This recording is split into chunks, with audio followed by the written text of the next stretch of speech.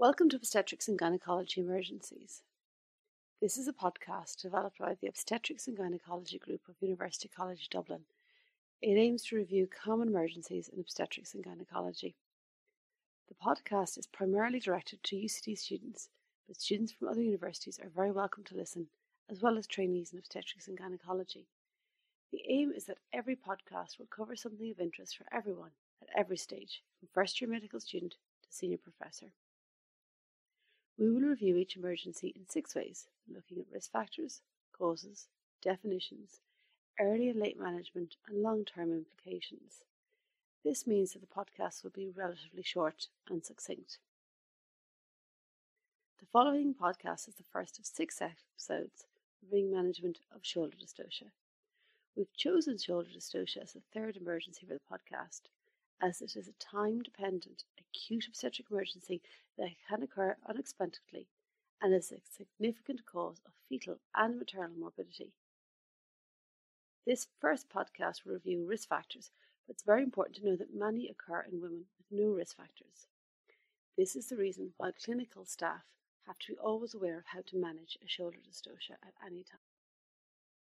There are several risk factors for shoulder dystocia that may be identified during the antepartum period. For instance, fetal macrosomia, which is usually defined as a big baby, but can be defined in various different ways. Some define it as estimated birth weight greater than 4 kilos, others 4.5, and still others greater than 5 kilos. Many clinicians suspect macrosomia when the fetus is measuring greater than the 90th centimetre for gestation and of known gender. The problem with all of these definitions of macrosomia is that estimations of fetal weight aren't very accurate in the antenatal period, and they've ranged for 10 to 20%. Taking just a 10% range, this means that an estimation of fetal weight of 4.5 kilos may actually be a fetal weight of anything between 4 and 5 kilos. At the extremes of weight, the estimation weight may have a range of 20%, so the estimation is even less accurate. To make this even more complex, one study showed that the majority of macrosomic infants delivered without a shoulder dystocia, and half the shoulder dystocias occurred in normal weight infants. Maternal obesity, or excess weight gain, is a risk factor in that it increases the chances of macrosomia and paradoxically makes estimation of fetal weight even more difficult. Similarly, diabetes, whether pregestational, that's type 1 or type 2, or gestational, can increase the risk of macrosomia. Therefore, maternal obesity and diabetes increase the risk of asymmetrical macrosomia, which in turn increases the risk of shoulder dystocia. Prolonged pregnancy may increase the risk of shoulder dystocia as well as advanced maternal age.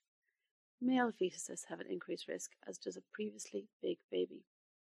Previous shoulder dystocia increased the risk of recurrence. This history will prompt a very careful review of the previous shoulder dystocia management and a discussion regarding the best mode of delivery.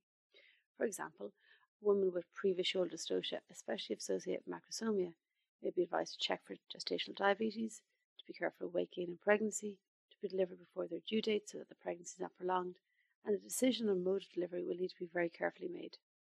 This will be discussed further in the podcast on implications. During labour, in the intrapartum period, several risk factors may be identified, including prolonged or dystocic first stage, prolonged second stage, need for oxytocin augmentation of labour, and need for assisted delivery. Again, these are confounding risk factors, as a woman who has a dystocic first stage of labour is more likely to need oxytocin augmentation, and a woman with a dystocic second stage of labour is more likely to need an assisted delivery. Every time a clinician considers an instrumental delivery, they're also weighing up the possible risk of shoulder dystocia. As macrosomia is a common theme underlying many of the risk factors, some might ask, why don't we just perform an elective caesarean delivery for the macrosomic infant? Well, amongst women with diabetes, we'd need to perform 443 caesareans for infants with an estimated fetal weight greater than 4.5 kilos in order to prevent one case of brachial palsy injury, which is the long-term implication of shoulder dystocia. In the non-diabetic population, the number needed to treat would be over 3,500. After reviewing these risk factors, it's important to reiterate that many shoulder dystocias occur in the absence of risk factors, and many occur in normal weight infants.